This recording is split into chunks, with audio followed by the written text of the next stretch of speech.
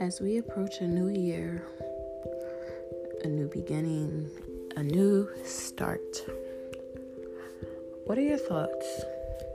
I know for most people, 2020 has been a roller coaster of emotions, ups and downs, joyous moments, and some setbacks. I'm praying that everybody's family is safe and well protected over the closing of this year. I know the holidays probably don't even feel the same right now, but stay positive and stay strong. We're entering a new year, and there's so many possibilities.